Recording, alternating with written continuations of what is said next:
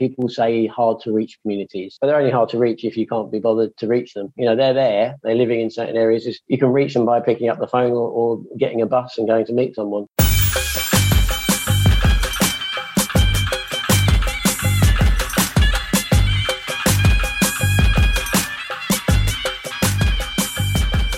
There are more Asians involved in football than you would expect. There are nowhere near as many Asians involved in football as there should be. Join us on the Our Game 2 podcast as we celebrate the ones that are and discuss the ones that aren't.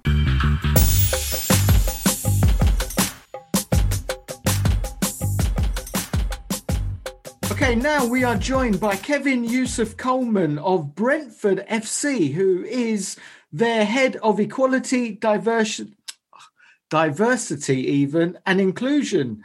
Good morning, Kevin. How are you doing? Good morning. I'm doing pretty well. How are you?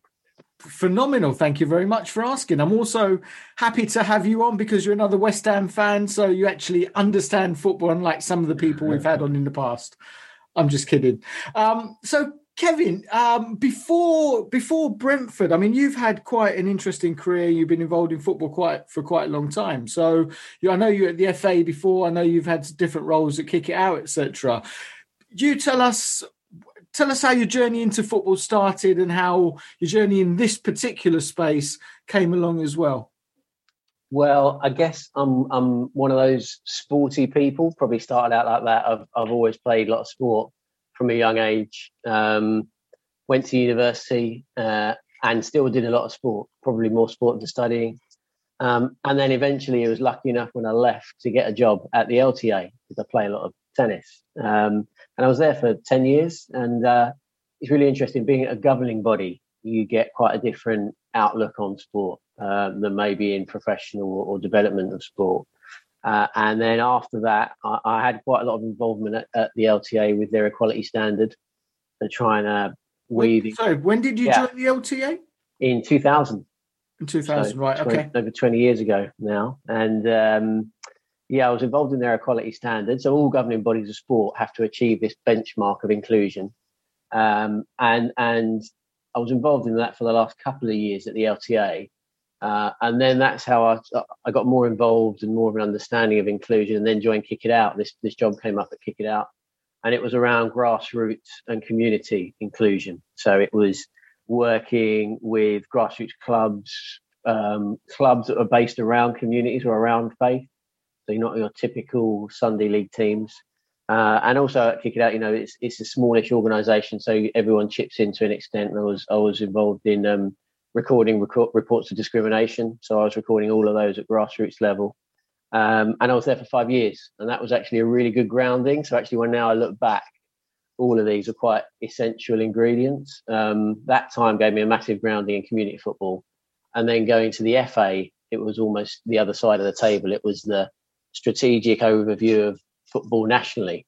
And I thought that was useful because what it does is it gives you an understanding of how football travels from strategy right at the top all the way to people playing in parks and in schools. And I think you need to understand both ends. So if you look at the FA, there's loads of people there who have some involvement in grassroots football. So someone like Mick Bakey, who's head of leagues, runs his own club with about 50 teams. There's loads of people there who are really entrenched in grassroots football. And then I felt after about 8 years at the FA, I'd learned a whole lot because it opened your world up to loads of opportunities. But as a governing body, there are certain things you can do and certain things you can't do. And I think coming to Brentford was an opportunity to deliver all of that stuff that I'd learned at the FA and at Kick It Out. So Brentford's ambition, and this is quite unusual because the business has two big ambitions. One is obviously the first team and performance on the pitch, achieving success. And the second one is being the most inclusive club in the country. So for a club to put those as the two biggest objectives, I think is pretty unusual. I can't imagine there's another club that's saying and doing that. So in terms of objectives for all the heads of departments, everyone, the chief exec, it's all front and centre. And that's my role, really, to help the club to become the most inclusive club in the country. So that's the mandate. And I'm 2 months in. Okay, cool. So just going back a bit, because I am curious. So at the LTA, so let's start at the LTA. Yeah.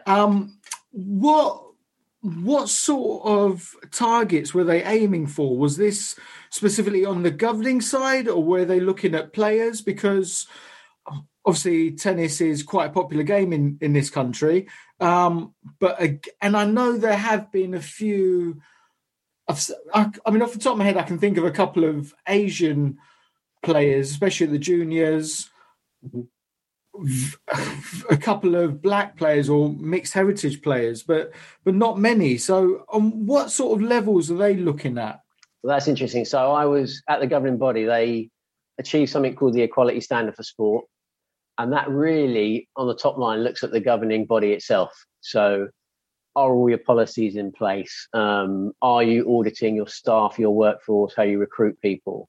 And I think that are you looking at your board, and does the board and the LTA council look at inclusion? And I think the thinking is that if you audit the organisation at that level, that's the most impactful thing you can do, and hope that it permeates down to the sport. It's interesting, though, you say that it's a very popular sport. It's probably quite a minority sport in terms of numbers. If you compare us to other countries, England has 50,000 competitive players. France has 1 million. So 20 times the amount. And we have the issue of the weather. So, everyone plays tennis for the 2 or 3 weeks around Wimbledon. And then because of a lack of courts and bad weather, people don't really get the chance. But you're right, it's really, really popular. I mean, I've grown up and lived in very diverse places all of my life. And everyone I know has been really keen on tennis. And there hasn't been any ethnic barrier around that, whether people are black or Asian, first, second generation. Everyone's really keen and likes tennis, but people don't regularly play it. And I would say, so funnily enough, I play tennis. That's my main sport. Probably shouldn't say that, but, I've played it, I've coached it, I've even been an umpire. And I would say in tennis, there aren't really many exclusion or inclusion or discrimination barriers. The biggest barrier is class. And it's partly to do with Wimbledon. So Wimbledon is the biggest, best tournament in the world. And it in effect bankrolls a lot of tennis in this country. So Wimbledon makes 20 to 30 million profit in 2 weeks. And they gift all of that money to grassroots tennis. So they give almost all of that money to the LTA to develop tennis. So you have this strawberries and cream, all wearing white image, which gives a perception to the population that it's a very classist, exclusive sport. And that money that they generate from that funds the sport. But at the same time, the sport is trying to open up to everybody. So when you go into your average club in this country is 4 concrete courts and a little clubhouse.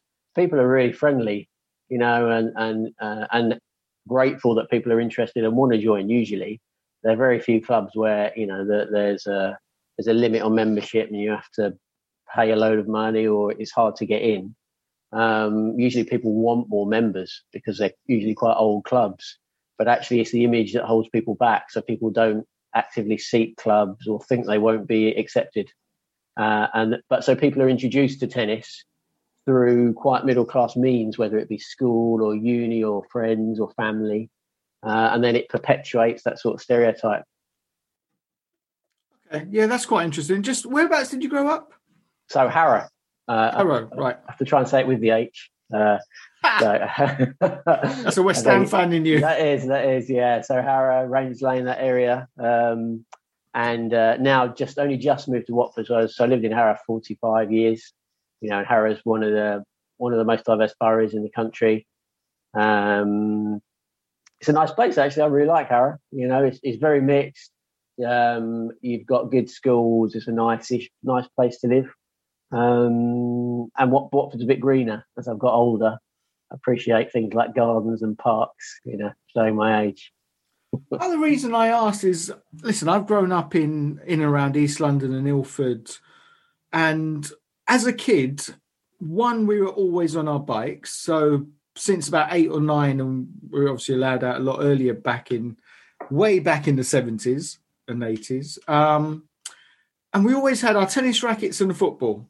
If we didn't have enough people to play football, we'd be in the parks playing tennis. And they were always packed. You used to have the parkies, you have to pay them to do that. So, I mean, maybe that's why I've always seen it as a popular sport. Yeah, I know it's not going to compete with football. But I Which guess is an interesting point.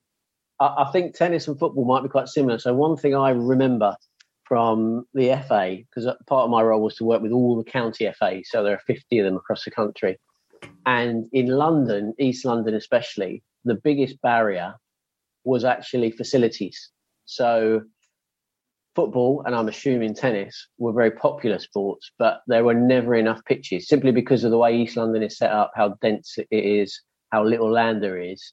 There were never enough pitches, and I'm guessing as well tennis courts for the demands. So there was almost, you could develop the sport as much as you want, but you're never going to have the land to have the facilities for people to play. And I think that was one of the constrictions in London, especially East London, that was almost nothing you could do around it. Okay, interesting. Cool. All right. So at Kick It Out, I mean, it's quite interesting. So you were working with the grassroots and the communities, etc. I know recently Kick It Out, they received a little bit more funding, etc. Do you think at the time you were able to do an effective job at Kick It Out? Do you think you were held back by lack of money? I guess there's also an issue around, well, you said it's a small organisation, so how much could you achieve and how much do you think you achieved? It's an interesting, I think it's one of those where it depends how you measure it. Obviously for the people I worked with, it felt like it was really impactful, but football is so big. So here's another interesting stat I always love is football isn't just the biggest sport, it's 3 of the biggest sports. So men's football is number 1, participation. Women's football is number 3. Disability football is number 7 in terms of participation. So over 11 million people a year play football regularly. So it's going to be, for any organisation, even if you look at the FA, which is the biggest national association in the world, they're never going to have enough people to really reach out and service the whole football playing population. It's really difficult. So I think Kick It Out was a campaign, and its biggest impact was that it was the comms. It was, it was sending out positive messages around inclusion, putting pressure on the governing bodies so they did more within their resources. I think, we had a series of we had chairs and chief execs that I think did the best from the resources we had. So I think, positivity, campaigning, engaging with the people that we can, and also Kick It Out, I found in my role anyway, was almost a bridge. So you would have, and I did this a little bit at the FA as well, you have lots of communities who are really interested in football. Communities, whether it be based around ethnicity or faith communities, who play football their own way and sort of muddle through. And then you have the governing bodies or county FAs over here, and they don't know about each other. The county FAs are trying to be more inclusive, but have never met those communities or haven't been very good at outreach, not really moving out of their offices. And then you've got the community here who don't know the county FA exists, don't know there's funding pots, for example, available. And I think my role, and Kick It Out's role still to some extent, is to bridge that gap. If you look at the number of applicants Football Foundation gets from clubs that are not white English, it's tiny compared to the populations. So information is one of the biggest weapons you can use positively. Just telling people those funding pots, those development opportunities are out there is really, really important. That's almost a really quick win that the FA, Kick It Out, county FA should be doing still now. So it sounds like your role at Kick It Out was quite proactive, which to many people will come as a... Did I say proactive? I did, didn't I? Yeah. Which will come as a surprise because generally people see Kick It Out as a reactive organisation. Something happens and you get either Sanjay currently or someone else from Kick It Out to condemn the comments or the actions, etc., that have happened. Was that any kind of barrier or problem to what you were trying to achieve? No, I think, that's the nature of football, is it? Professional football is the window is the window dressing of all of football. Professional football is less than 1% of football, but it's the bit that everyone sees. So if anything positive happens in pro football, then that's the bit they'll remember. Anything negative. And I think it's an easy story for the media to push around discrimination. It's an easy win for them. It's quite a well-trodden path. I think the trick is for organisations like Kick It Out and pro football clubs to work with the media to send out the positive messages.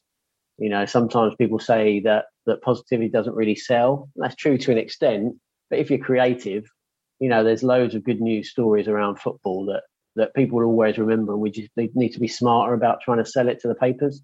Media organisations need to sell papers, so we need to fit our story into what they want to sell. I think that's where the trick is, and turn all of those negatives. How many times have we heard a story about a discriminatory tweet, and it's almost the same story repetitively, and we need to try and change the narrative. We know that's happening. That happens in social media. It happens in society generally. Discrimination will always be there. I think the job of Kick It Out, the FA, police, is to deal with it better. I've got a question regarding just what you mentioned about organisation like Kick It Out being the bridge between, say, the community and, say, the professional side of football, right?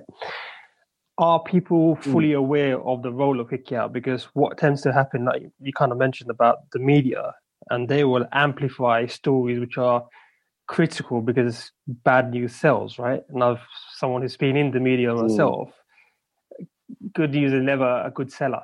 It's always stuck in the community pages or deep within the newspaper, whereas a front page splash or back page splash will be something that's, going to get people talking, and good news really gets people talking. So, and the other thing that used to happen, just say with Kick Out, was if a player then suddenly came out and criticised, I'm not wearing the shirt anymore, or, during the weeks of action, or what are Kick Out useful for? And I'm just using them as an example because that's what we're talking about. If a small organisation which is trying to do good gets criticised by someone bigger, then that's amplified in the media. And then in the community perception is, well, that's what they're there for. They're supposed to help these players and they're not helping. Do you think there's enough awareness of what, say, an organisation like Kick It Out or Show Racism and Red Card, those organisations, how pivotal they are in terms of what they can do for the community rather than the professional side? Yeah, definitely not. Yeah, I mean, you could say it's partly because of the size of the organisation. They don't have the budgets and the ability to inform everyone. But I think you're right that there's a missing bit of the puzzle is that they should be spending time informing people of what they can do at that level. So Kick It Out have reporting officers, people who deal specifically with complaints of racism. They have 2 or 3 officers that work to support pro clubs around inclusion. They have people working, 2 members of staff working with county FAs and community groups. People working specifically on comms.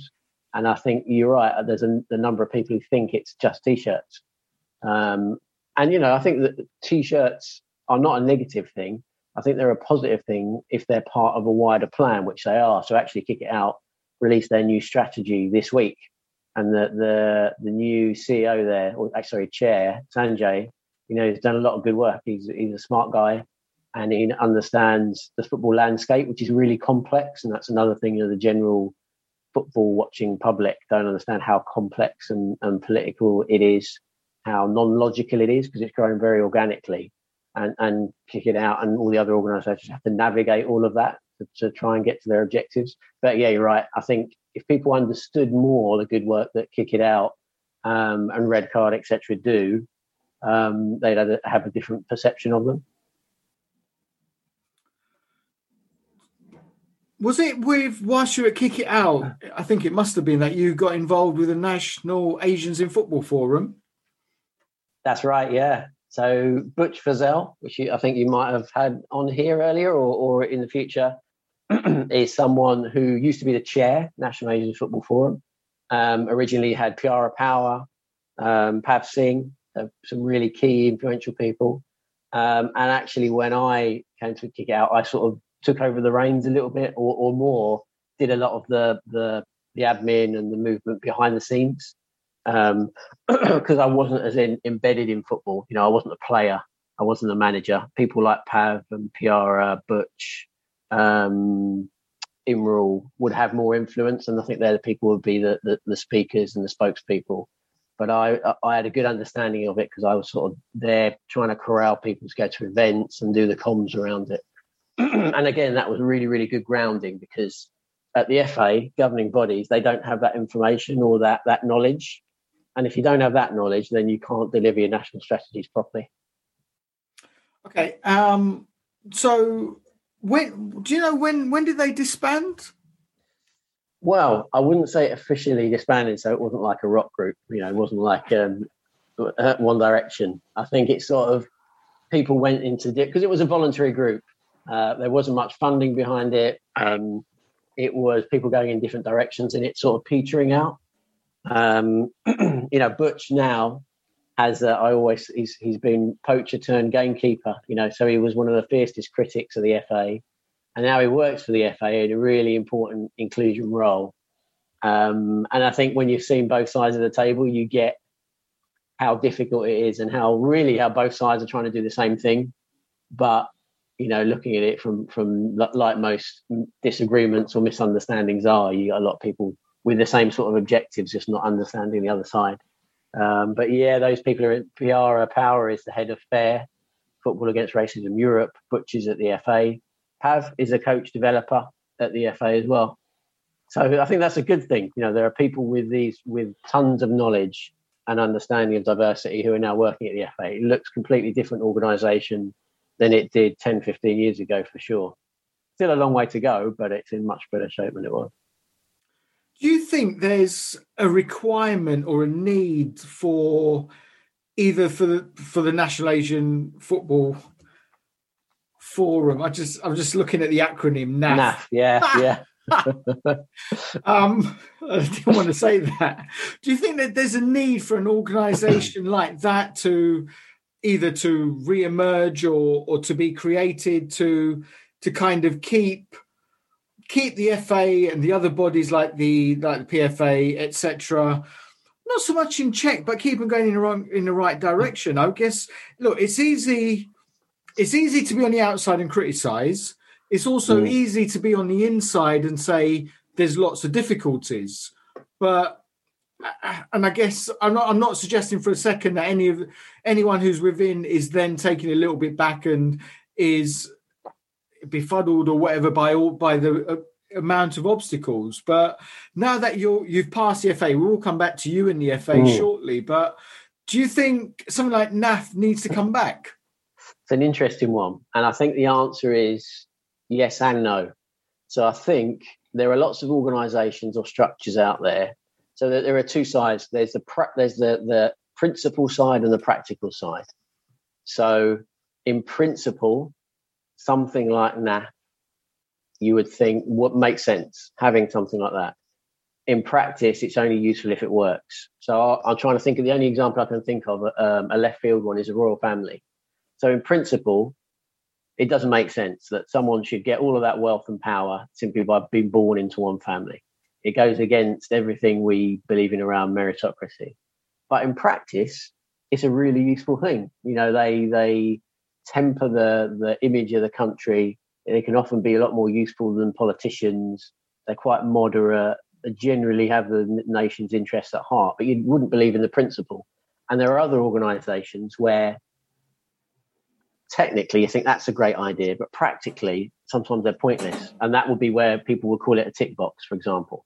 A lot of organisations would set up an inclusion group because that's the thing to do. It's been recommended. Put the wrong people on there. No one listens to it, and it's a tick box.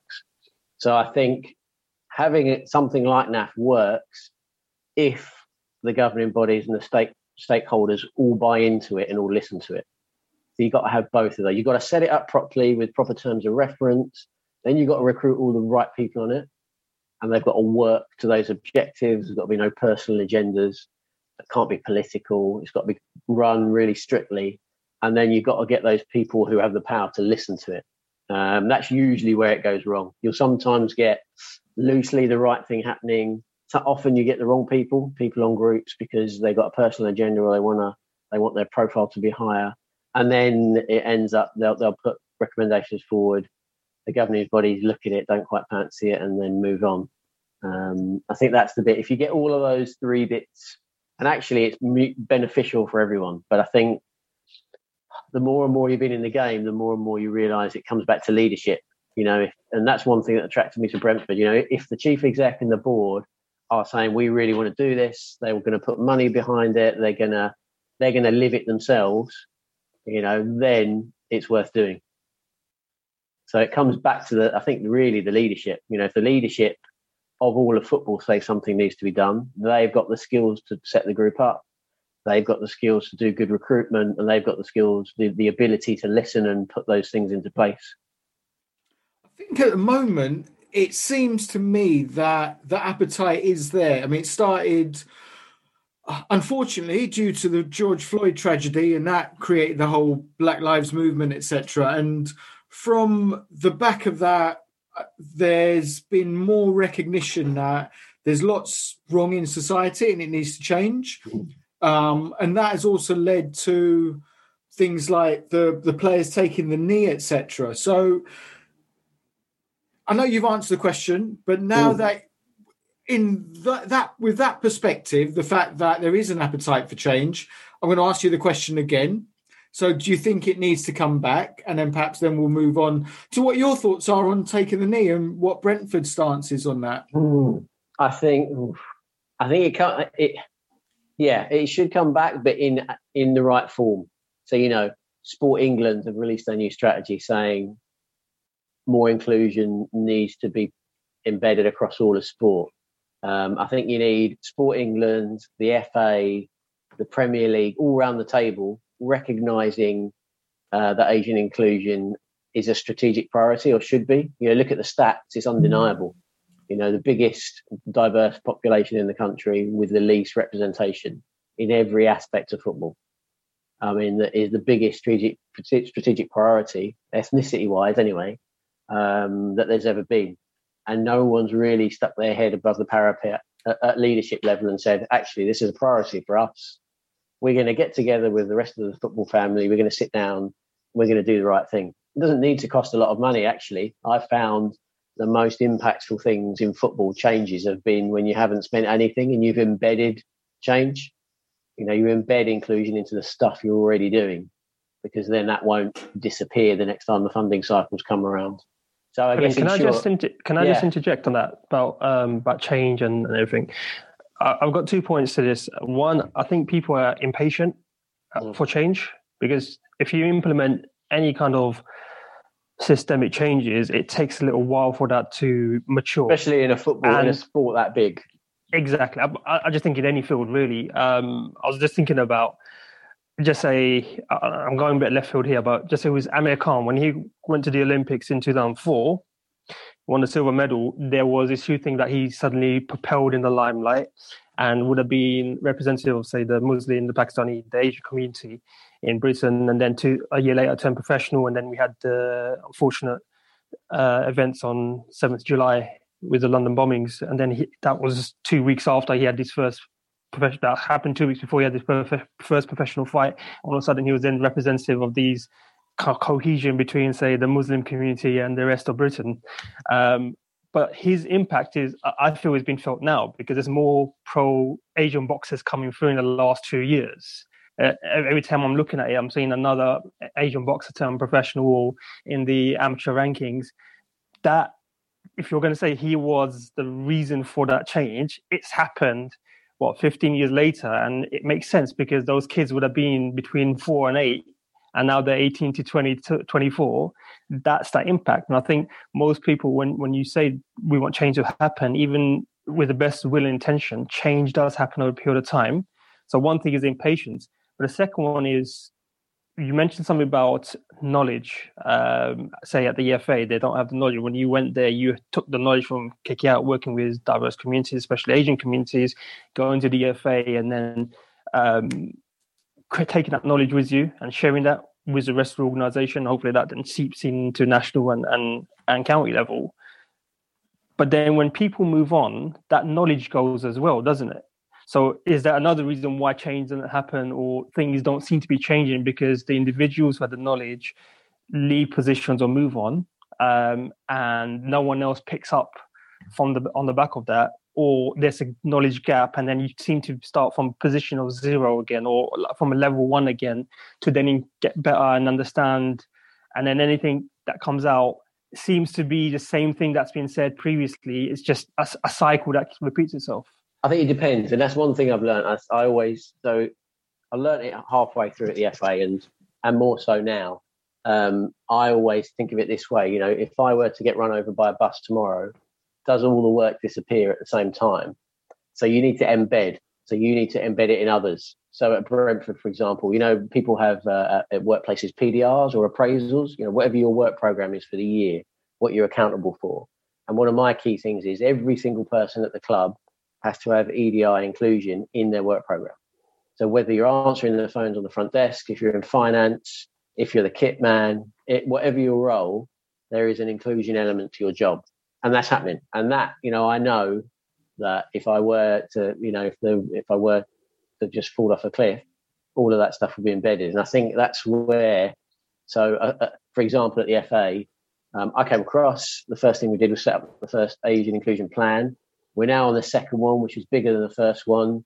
You've got 4 or 5 people working on it.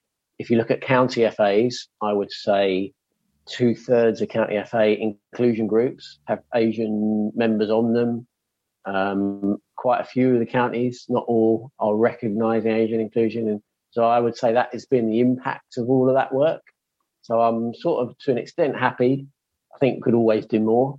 I think across the FA, there's been more Asian staff, but not much recognition of Asian communities within the organisation. But, I think it's better than it was. So trying to embed in what you do rather than that person just staying, 100%. It's the way those people stay and what they do. And also, the way the leadership treat them. As I say, if it's tokenistic and tick box, you'll employ the person, they'll do their work, they'll move on. If the leadership believe in it, they'll take what that person's doing and try and spread it further and get other staff involved. Cool. Okay, so let's talk about the FA. So what role did you join as? And you've just mentioned that you set up the Asian inclusion plan there. How did that come about within the organisation? So when I first started, I was working on specific projects. So it was Asian inclusion, faith and football.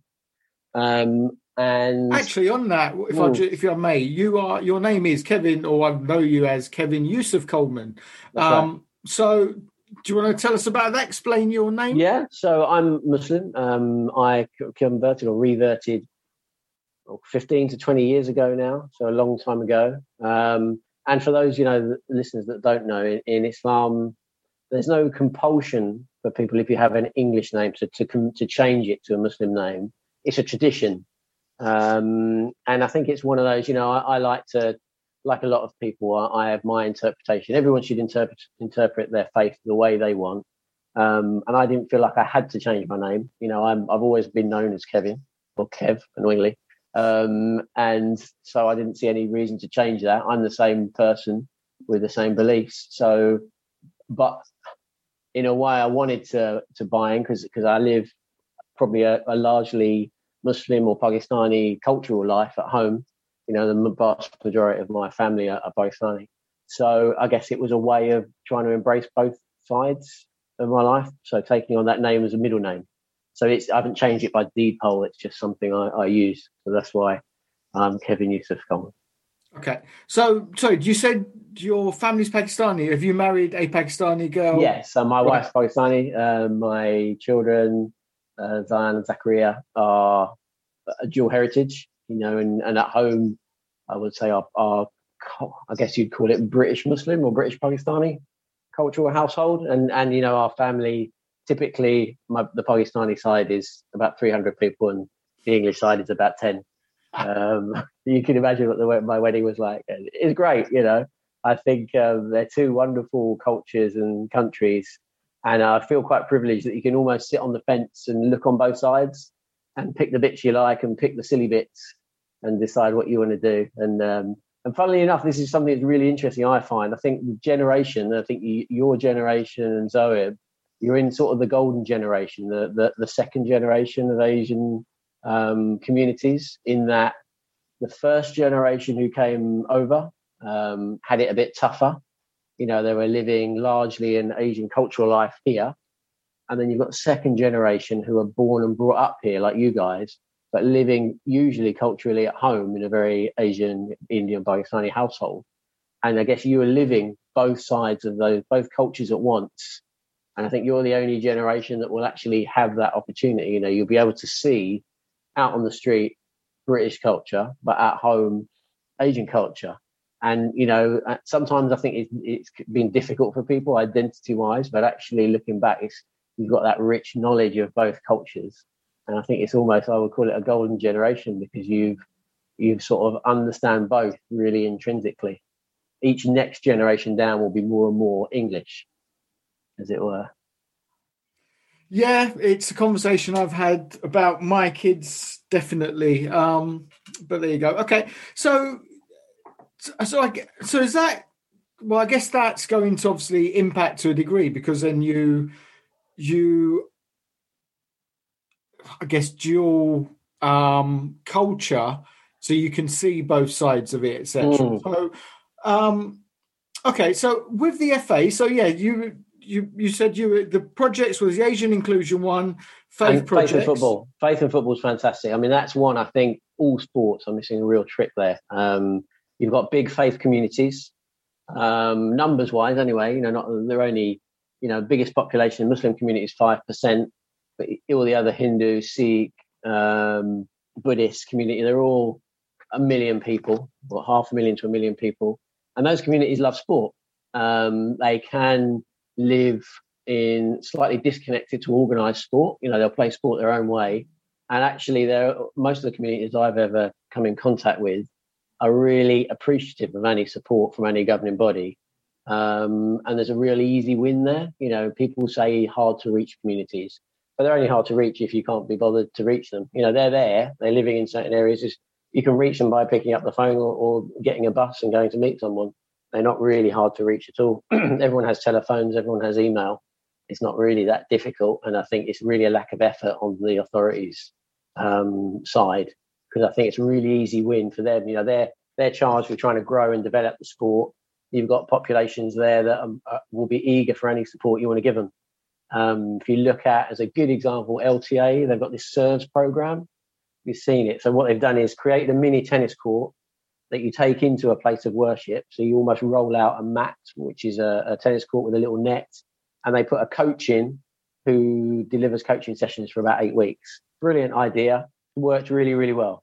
And they've engaged directly with communities, and they've done it successfully. So Bangla Bantams, you know, the Bangladeshi community up in Bradford, they've taken that project on, as well as working with, say, the FSA around the fans group. So really good example where with a little bit of investment and a little bit of effort, you can do well. And I think with faith communities, the authorities haven't really made the efforts they could have been a good, you know, even in terms of investment, really good return on investment for them. I guess they're intrinsically linked, those two, and there's a lot of crossover. Yeah, massive. You know, working on Asian inclusion, the majority of Asian communities will be of faith.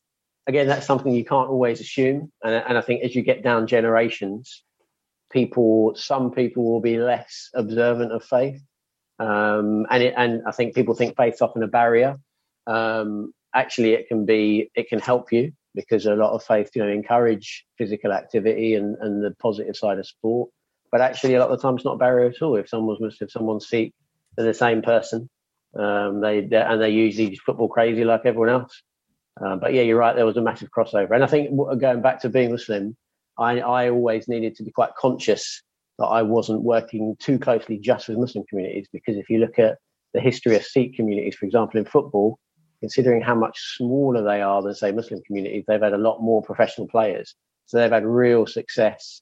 There are a load of clubs like GNG over in Gravesend, who have been around as affiliated clubs 50 or 60 years, have had pro players and coaches who've done really, really well. So there's a load of learning we could take from a lot of those clubs. Okay, so right, the Asian inclusion plan. There's been two. What in your during your time there was two aspect or two versions of it. Yeah. How did that go? I mean, was it successful? What kind of obstacles did you have with the first one, and what kind of changes did you put in for the second? I think the first one, I guess, how would you describe it now, looking back? I guess it's dipping the toe in the ocean for the FA. So they've never done anything before, or they've done bits and bobs, but nothing strategically. And I would say what we set out to do, we did, but it was a very small plan with small impact. You know, it was effectively me on my own. When did it start? The first 2013. One? Well, sorry, I started 2013. It was 2015 to 18. So it came out at the beginning of 2015. It took a year or so. You know, I wanted to do it properly. We consulted really widely. We got everyone on board, which is why when it was released, it had quite a good reception. And I think it was probably more symbolic than having an impact. As I say, you know, football's so big, and a plan run by one person can only have so much impact. But I think the people we did work with, like the community development centres, you know, they had a positive experience. What were the main aims of that first programme?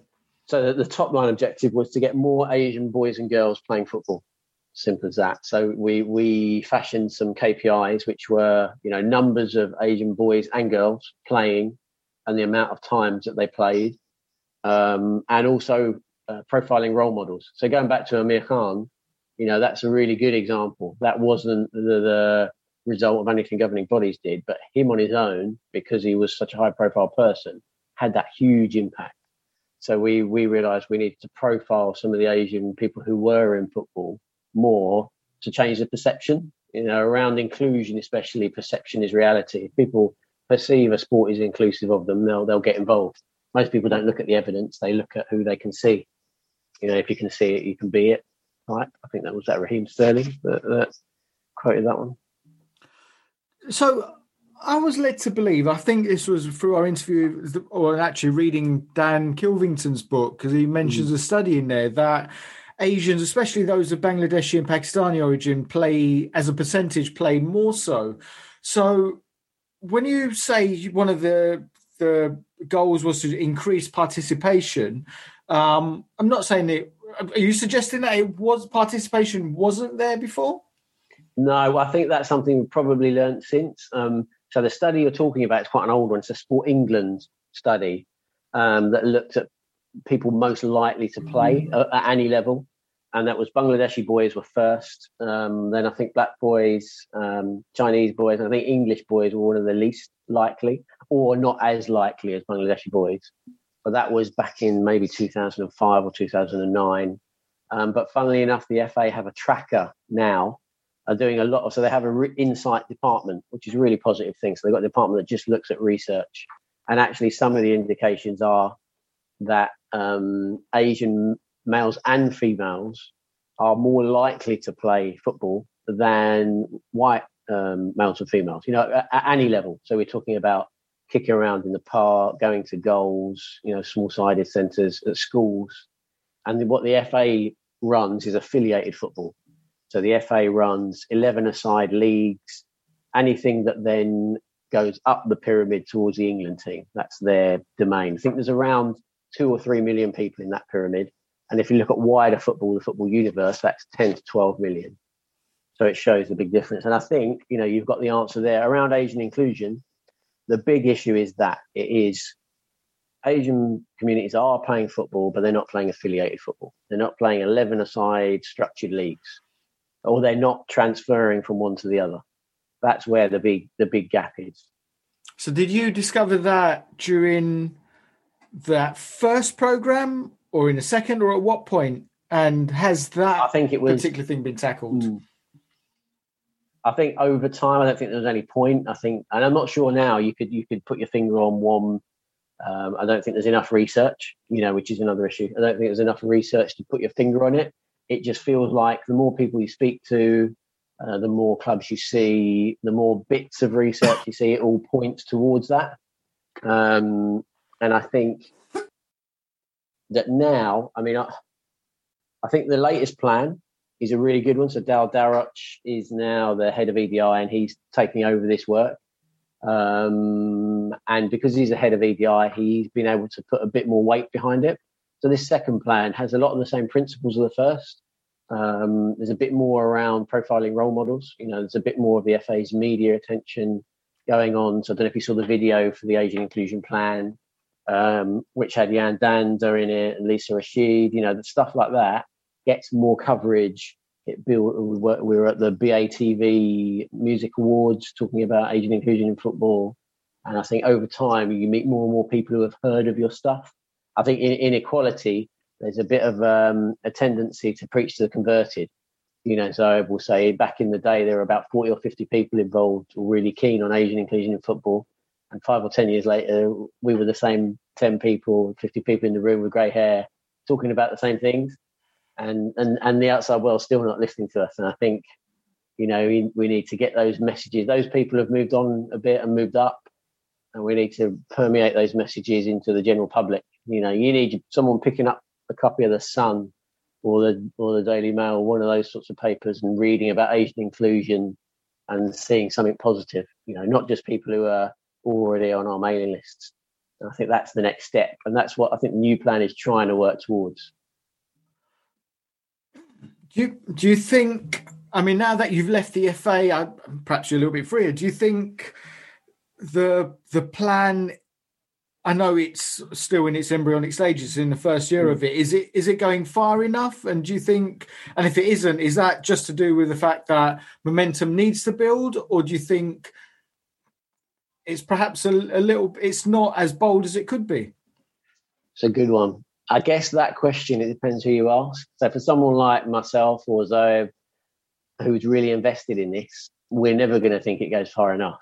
I guess the question is to ask that to someone like the chief executive of the FA, who has an overview of everything, because they'll be having requests from people who want to develop leagues, people who want to develop women's football, people who are looking at futsal, and they've got to make a call on what's a priority for them.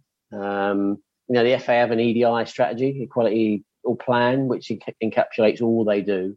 And I definitely think strategically, logically, it needs to have a bigger place at the table. If you look at the population that is being excluded from affiliated football, the numbers of people that have been excluded from every area of football for a long time, it needs to have a higher profile, a bit more money behind it, a bit more from the FA. I think definitely. That's sort of indisputable. How big it needs to be, I guess, it depends on... And I think as well, remember, the FA don't run everything in football. I think the Premier League are obviously the richest organisation in football. You've got the EFL, the PFA, the LMA, PGM, OL, Football Foundation. Really, you should be... And Sport England. I think probably Sport England, ideally, should be bringing all of those stakeholders together and having them all around the table asking them what they're all doing around Asian inclusion. Because outside of cricket, participation in all of them is lower than it should be. Okay, you mentioned the FA's chief executive there, so I might as well ask this question. What were your thoughts on Greg Clark's comments? I think, I guess that's a relatively easy question to ask. You look at the statements that came out of the FA. I think they were endemic of someone who's probably lived in a different generation, mixed with people for a long time from that same generation. I think the most shocking bit was the fact that after he said them, he didn't realise straight away what he'd said. He said them quite casually. I don't think there was any malice in them, but it just shows someone who is a bit out of touch with what the average age of staff at the FA is about 36 years old. And those were the comments of someone in their 60s or 70s from a different era. And really, I guess it in that role, you need to make sure that you're in touch with what the organisation is doing and saying, the way it behaves. So he probably did the right thing in stepping down. My experiences of him were relatively positive. I think whenever I've been in a meeting on a few occasions, only obviously as the inclusion manager, I was only there when equality was talked about, but he pushed it and he put resources behind it. He said it was a priority. So he within his role, he did all the right things. I couldn't criticise him, but that role is all encompassing, and you have to live it, and you have to speak it as well as delivering it, and you do things like that. Yeah, that's a pitfall of the job. You mentioned the fact that something that we've mentioned before on the show as well is the fact that the FA is one organisation which has its own remit, and people sometimes think it's the overarching organisation for football in this country, when it's not really. When you've got the Premier League as itself, and then you've got the 92 clubs, 91, and you mentioned the PFA, the EFL, the LMA, the PGMOL. One thing I think the FA does deserve credit for is that they do have an Asian inclusion plan. Was there a frustration from you at the time, or in terms of interacting with those other organisations? Do you think they had do you think they recognised the issue around Asians in football, or lack of? And do you?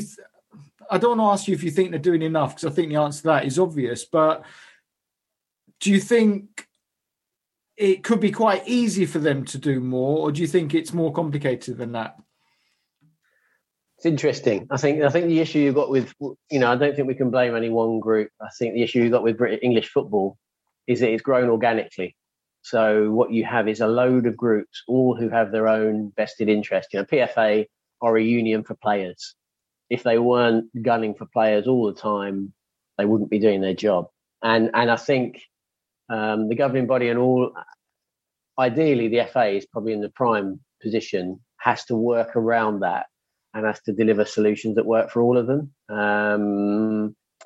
I think all of them could be doing a bit more in their area. I don't think we've ever had an Asian referee in the Premier League in 30 years. We've only had one or two in the EFL. There are very few Asian pros. But if you look at each organisation, is it the PFA's fault that there aren't any Asian pros? Not really, because you only become a member of the PFA after you become a pro. You get a pro contract. So every single issue, I think it's a culmination of lots and lots of issues, and you need quite a complex plan with loads and loads of levels to address it. And there's no one with that sort of remit. So I think everyone's looking around the room for someone else to take charge. And that's where I think somewhere like Sport England or the government probably need to step in and use their power and their weight to get everyone around the table and almost force things to happen. Sometimes you need that bit of oomph, or you need some sort of crisis to kickstart something into motion, and then it goes from there. Okay, I mean, it's interesting. We've already identified there is no silver bullet. There's no short-term solution at all. Something, I guess, which I don't think we have discussed on the show is perhaps, as you've just mentioned, a body to take charge of this and set out a plan and bring everyone to the table and try and get them to do the most that they can. So you think that should be Sport England? Yeah, I think so. I mean, in cricket, you've got the Asian Cricket Council, which is a sort of collection of grassroots people and clubs in Asian cricket who feed into the ECB. I think that's quite a good model. I'm not quite sure it quite works. I'm not quite sure if the ECB really give it the level of importance. But I mean, that is a decent model. But yeah, I think Sport England, because if you look at all sports, Sport England oversee about 60 or 70 sports. And there are very few that have the level of Asian inclusion that you should have. Cricket is actually overrepresentative. I think around 40% of people who play cricket are from an Asian background compared to 8% of the population. But that's not professionally, no? No, that's at grassroots level. Yeah. The entire sport.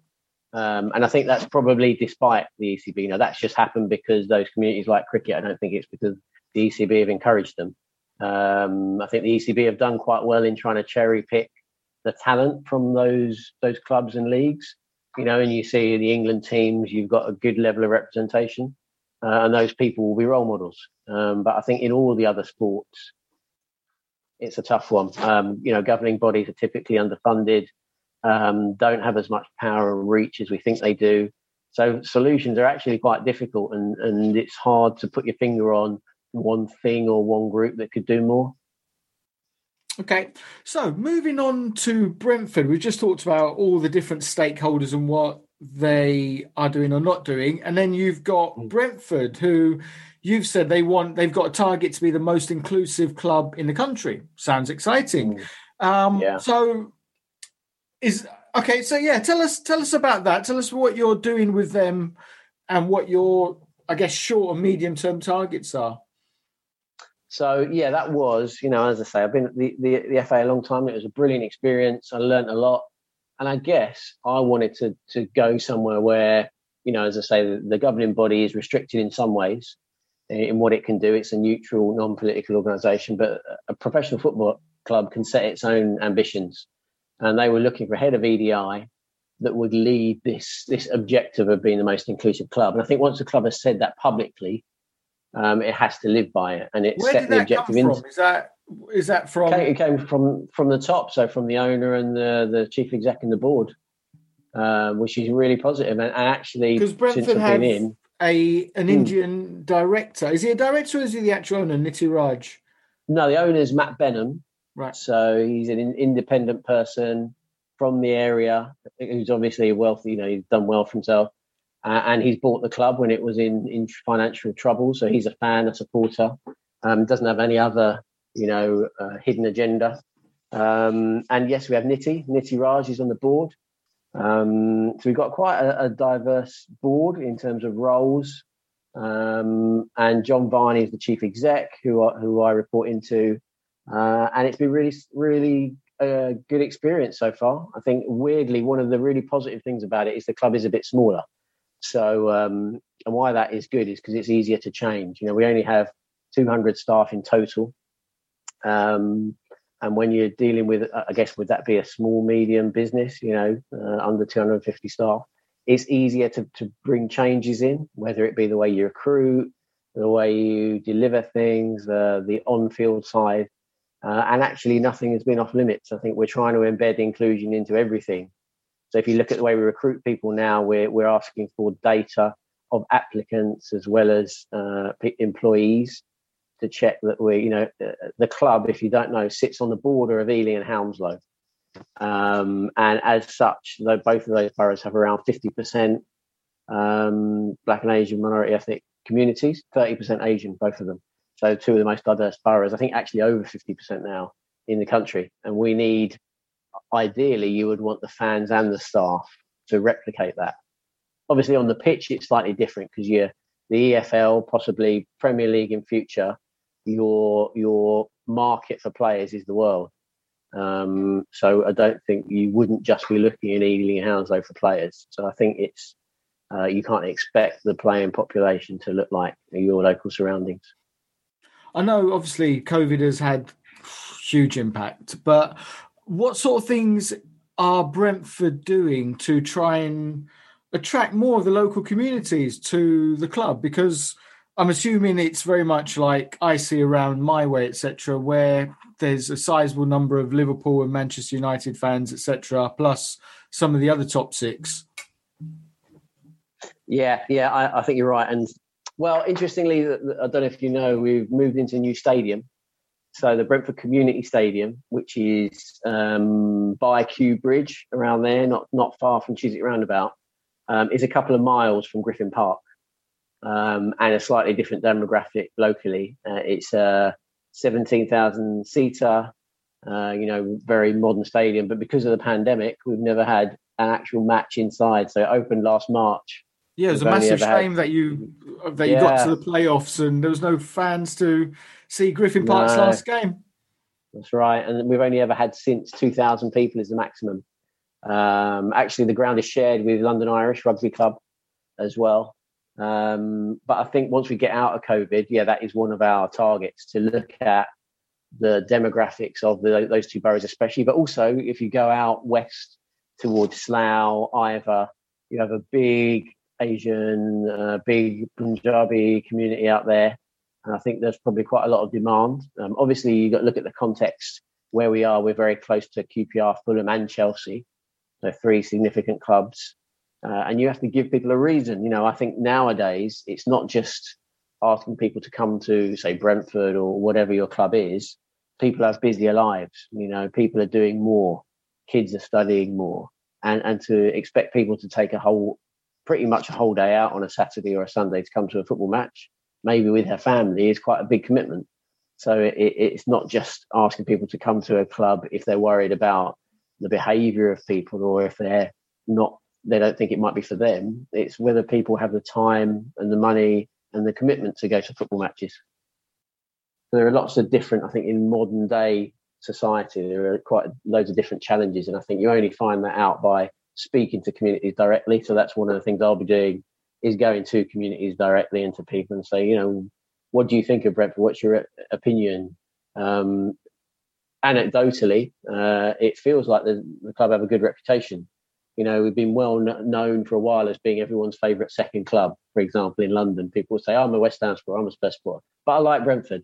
You know, they've got a reputation for good football, for being a good community family club. And now, I guess, partly because they haven't had the success on the pitch in the past, they've never really been regarded as the people's favourite. But, you know, we're going in the right direction, and that might change if we get promotion. Okay, so Kevin, Brentford want to be the most inclusive club in the country, which is a fantastic aim. How are they going to do that? That's a really good question. I think most people would expect or think of just the players on the pitch, because that's what most people see.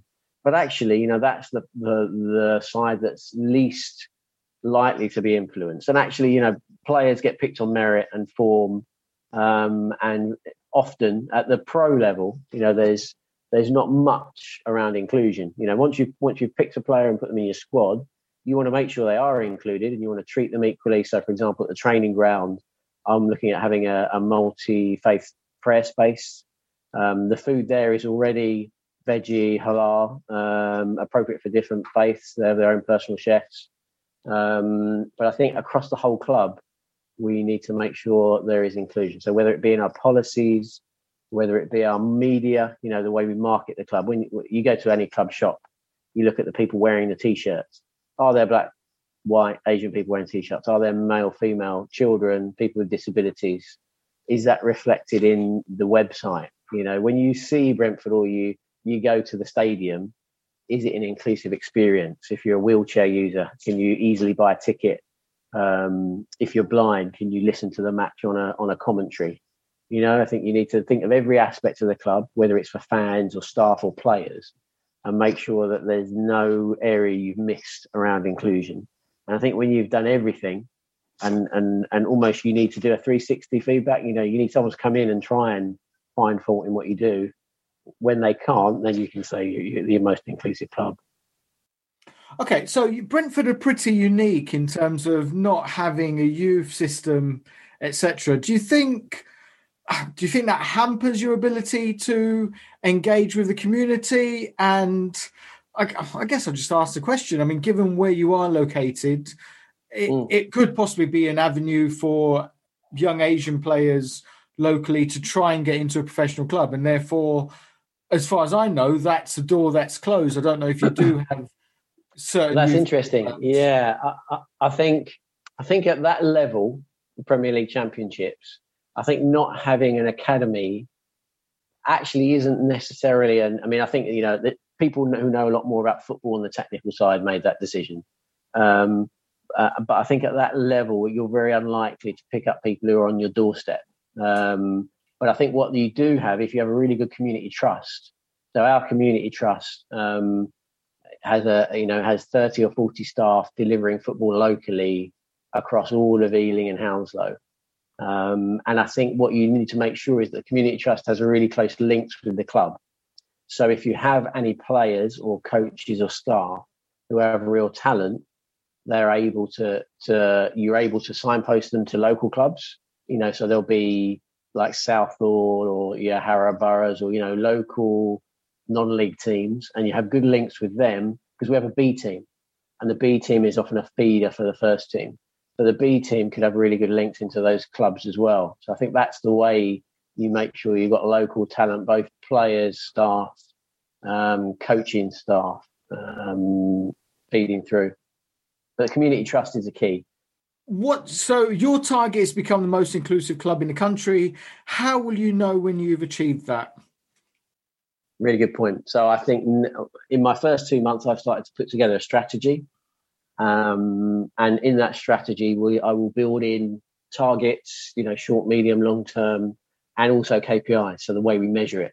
I think the difficulty is in the KPIs because especially around inclusion. I don't know if you've heard the phrase, some things that are important are hard to measure and some things that you can measure are not important, and some of the really important things like the perception of the club is something that's difficult to measure.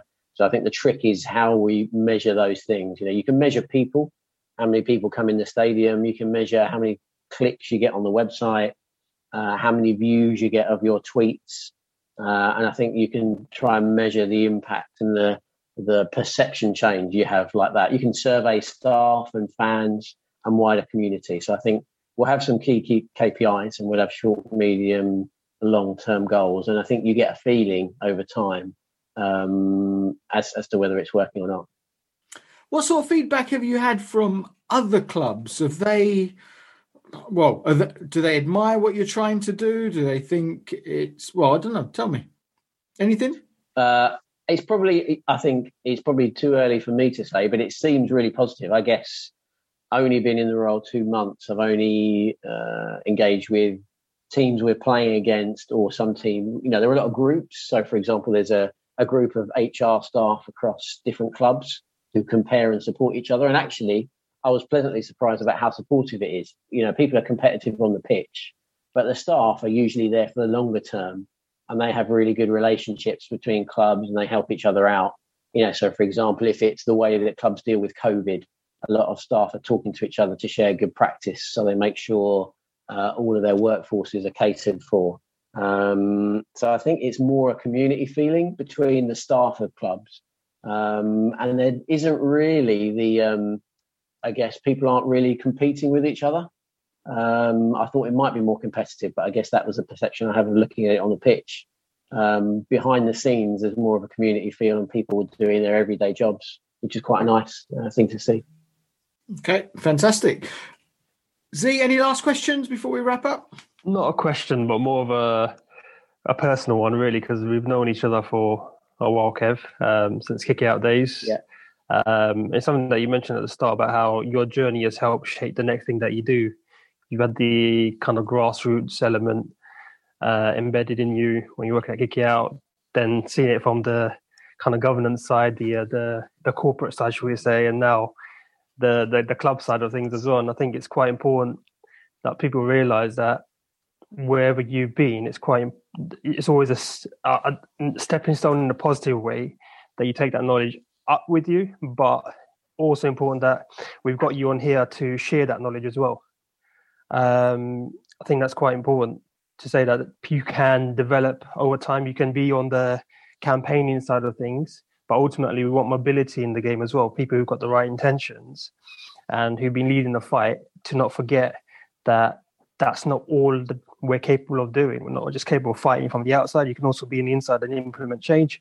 And we've had Butch previously talking about how once you're on the inside, the change does happen. You can still be vocal as you were on the outside, but you have to understand there's certain mechanisms that are in place. But something did just come to mind. Obviously, we kind of mentioned George Floyd, the incident happened last summer before I interjected earlier, but obviously Brentford now decided not to take the knee. What was the reasons behind that?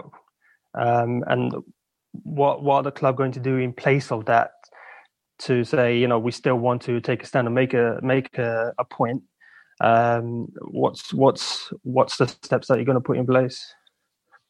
Yeah, that's an interesting one. So yeah, you're right. So last year, as partly as a reaction, to George Floyd, a lot of players took the knee, and I think that was a symbol of against racism, specifically towards black communities and people, which is we know is a long-term systemic thing across society, not just in football.